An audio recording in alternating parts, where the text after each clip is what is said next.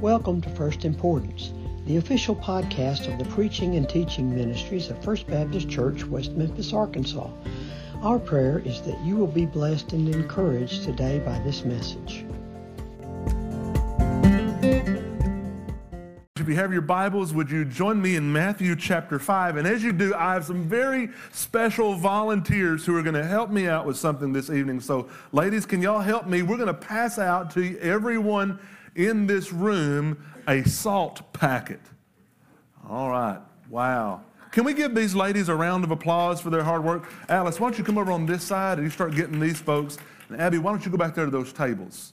Gabe, you can do it too. Essie, good job. It may take them a little bit to get those to you, but I have no doubt that these very strong and capable children are going to do a good job passing out these salt packets to you. I'll give them just a few moments for you to get those in your hand. Once you get them in your hand, go ahead and get the salt down to the bottom of one of these salt packets, and you can rip it open there at the top. All right, everyone got your salt packets. Matthew chapter 5. Keep your hands raised if you don't have a salt packet, and these lovely ladies will bring a salt packet to you. Matthew chapter 5. In the greatest sermon that was ever preached, Jesus once again draws on the picture of things that are around him to illustrate and to bring to life the truth of his word. And when he does so, he does it perfectly. If I were to draw a picture for you today of the Trinity and to try to describe for you what the Trinity is, I would do so imperfectly. Throughout time, perhaps you've heard people describe the Trinity like a three-leaf clover, or perhaps like ice and water and gas, and all of those illustrations fall terribly short of describing what the Trinity actually is. And some I think, good-hearted believers will take that statement and they'll say, well, we'll do away with all pictures. But when Jesus draws a picture, he does so perfectly. And in this Sermon on the Mount, the greatest sermon that has ever been preached, Jesus draws a picture for us that is powerful. Matthew chapter 5, beginning in verse 13. Matthew chapter 5, in verse 13, you, believers, you are the salt of the earth. But if salt has lost its taste, how shall its saltiness be restored? It is no longer good for anything except to be thrown out and trampled under people's feet. Verse 14, you are the light of the world. A city set on a hill cannot be hidden, nor do people light a lamp and put it under a basket, but on a stand, and it gives light to all the house. In the same way, let your light shine before others, so that they may see your good works and give glory to your Father who is in heaven. Would you pray with me once more, please? Father, I pray that in this time, as we gather to look at your words, your illustration, that you would drive it home in our hearts and that your people would be the salt of the earth. It's in Jesus' name we pray these things. Amen. The illustration that Jesus gives to us believers, firstly, is that we are the salt of the earth. So I want you to do me a favor. With one hand, I want you to lay out your palm like this, and I want you to place some salt in your hand. Now, don't do too much. Now, I know that I'm asking some of you to do this. Let's do just a very little amount. I may not have thought this through very well. Okay. All right, so I got a little salt in my hand. You got a little salt in your hand. Jesus says to those who are around him, to those believers, you are the salt of the earth. Now, you've heard many preachers talk about salt, but you can just hold it in your hand here, and you can feel the texture. And if you bring just a little bit to your mouth, that may be unsanitary. Some of you don't want to do that. That's fine. You taste it. You know, salt seems to make everything taste a little bit better, doesn't it? magnifies the taste of the food that you put it on. And when Jesus says to believers that we are the salt of the earth, the idea here goes against what believers today really push in our lives. You think oftentimes when you look at church, I don't think it's this way here, but you look at church, you think that maybe the Christian life is boring and bland, and it's just a list of rules that we all have to live by, and it's meant to take away our fun. But really, as believers, we have more joy than anybody else in the world has. We have access to an incredible amount of eternal joy in Jesus, and we ought to bring to life those things that are around us. And when Jesus says that we are like the salt of the earth, one of the ways, I think one of the points of that illustration is that as believers who follow God's law and set our hope and our joy in Jesus, is we bring life to those who are around us. We bring flavor to those who are around us. Now, Jesus says that we are the salt of the earth, but salt is not only tasty, but salt preserves things. You know, we have refrigerators today, we have freezers, we find a way to can things, but salt is something that preserves food. The world thinks today, and teenagers, students, I want you to hear me even more carefully. The world teaches you today that Christianity and biblical values is what is holding back our society from being a more enlightened and cooperative and peaceful society.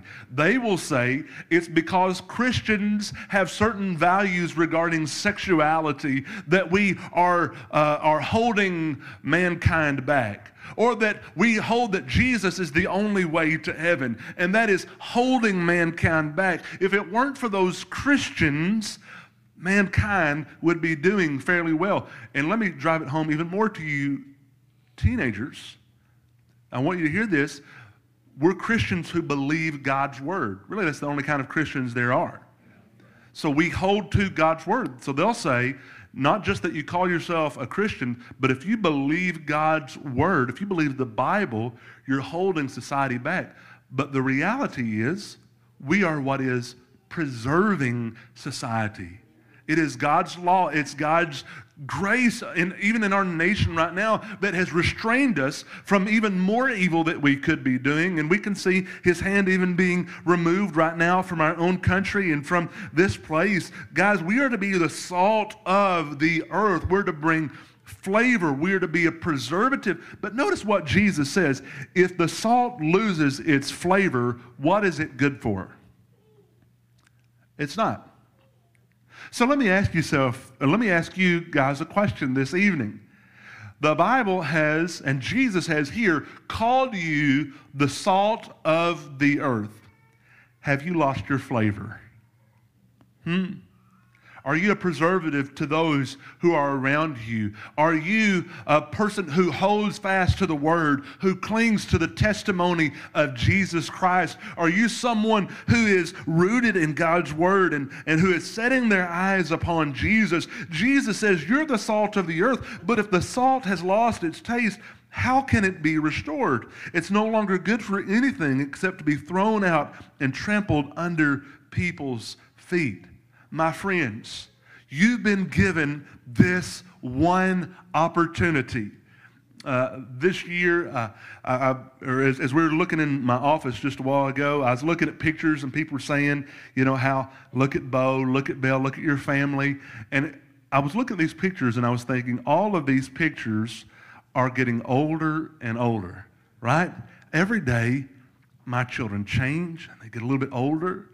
And it's unfair because I fall in love with these little bitty kids, and then there's another child in their place as they keep growing older and older. And I look at these pictures and I think, time, I sound like an old man here. I understand that, kids. Time is going by so fast. I know the older folks in here, these seasoned saints will tell you the same thing. Time's going to go by so fast. Are you making use of the time that you've been given? You're not guaranteed tomorrow. Are you being the salt? You notice salt's presence, don't you? When you taste too much of it in something. One time, my youth pastor in Beebe, Arkansas, was driving home a point to us teenage boys who were just always interrupting in service. He said, "I've made you guys a special treat. I made cookies for you." And we were all so excited. We looked at the cookies. They looked so great. We all got them. He said, "I want you to all take a bite at the same time," which, by the way, if your youth pastor ever does that to you, don't take a bite out of the cookie. All right? We all took a bite out of it, and we began to spit it out. It was nasty. It's one of those illustrations he didn't think through very well, right? There was a big mess in the youth room, or the borrowed youth room there at that time at First Baptist in Beebe, Arkansas. He said, "Guys, I replaced the sugar with salt." So that changed the taste of the cookie. He was driving home a different point, but we noticed that flavor. The people around you, if your neighbors were to be asked, "Is Josh a Christian?" would they say yes? Or would they say, "I don't know"? Hey, the salt, we are to be the salt of the earth. But verse 14 says that we are to be the light of the world. Not only are we to be the salt of the earth, but we are to be the light of the world. And he continues, "A city set on a hill cannot be hidden, nor do people light a lamp and put it under a basket, but on a stand, and it gives light to all the house." We claim that Jesus, the light of the world, has set up residence in our hearts. That's the claim of Christianity, is that the King of heaven came to earth, lived a perfect life, died on the cross, was placed in a borrowed tomb, rose on the third day, and for all who repent and believe and call upon the name of Jesus, we have eternal life. We are sealed with the Holy Spirit. If we say that we have been born again and we've been taken over by the light of the world, should we not have that same light? Should it not reflect from us? And Jesus is saying here, if I take a candle and I put a basket over it, what's going to happen? What's going to happen if you take a basket and put it over a candle? The light may go out, okay? But depending upon the quality of the basket, that basket's probably going to go up in flames. All right? So the question is, does everyone around you know that you are a Christian? Are you being a light to those who are around you? Are you trying to hide it? Right?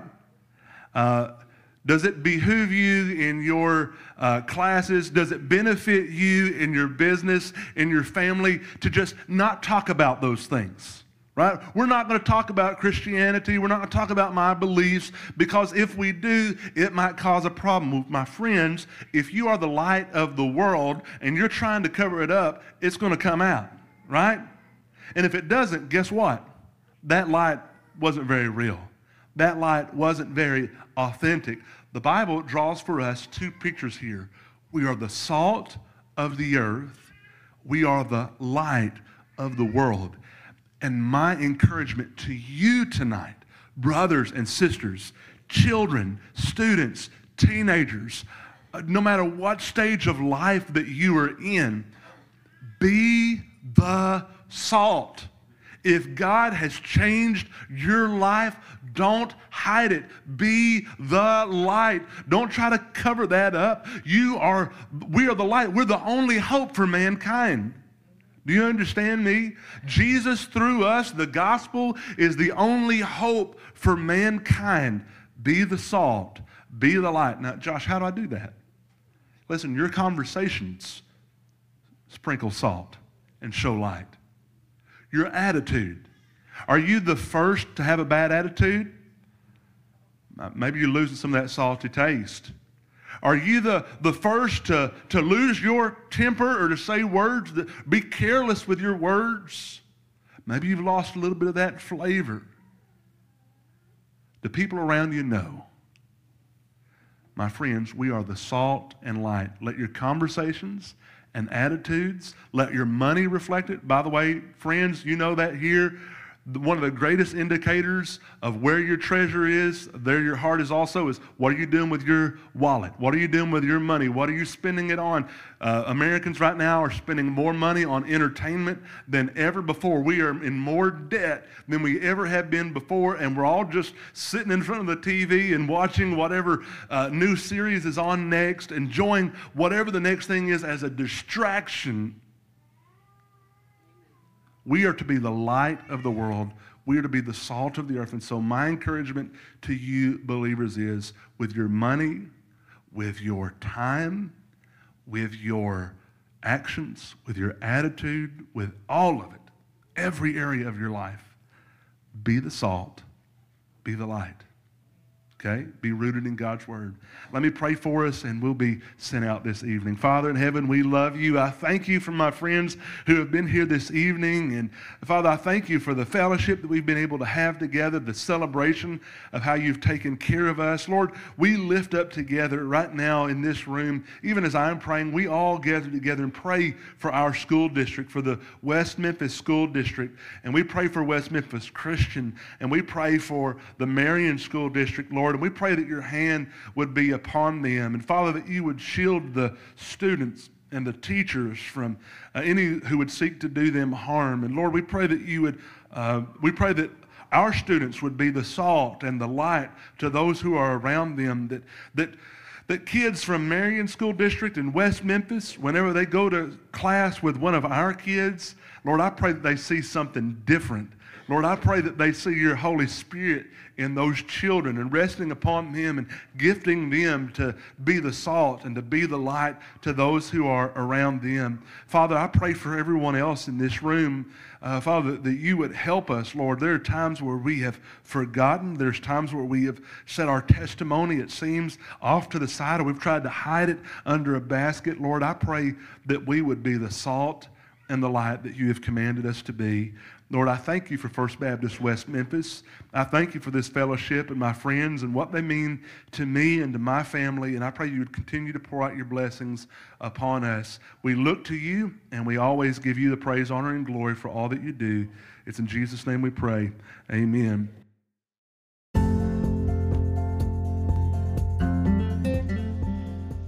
Thank you for listening to First Importance. It is our prayer that you have been blessed by this podcast. We welcome you to join us in person for worship at First Baptist West Memphis on Sundays at 10:45 a.m., where our desire is to love God, care for one another, and share the gospel.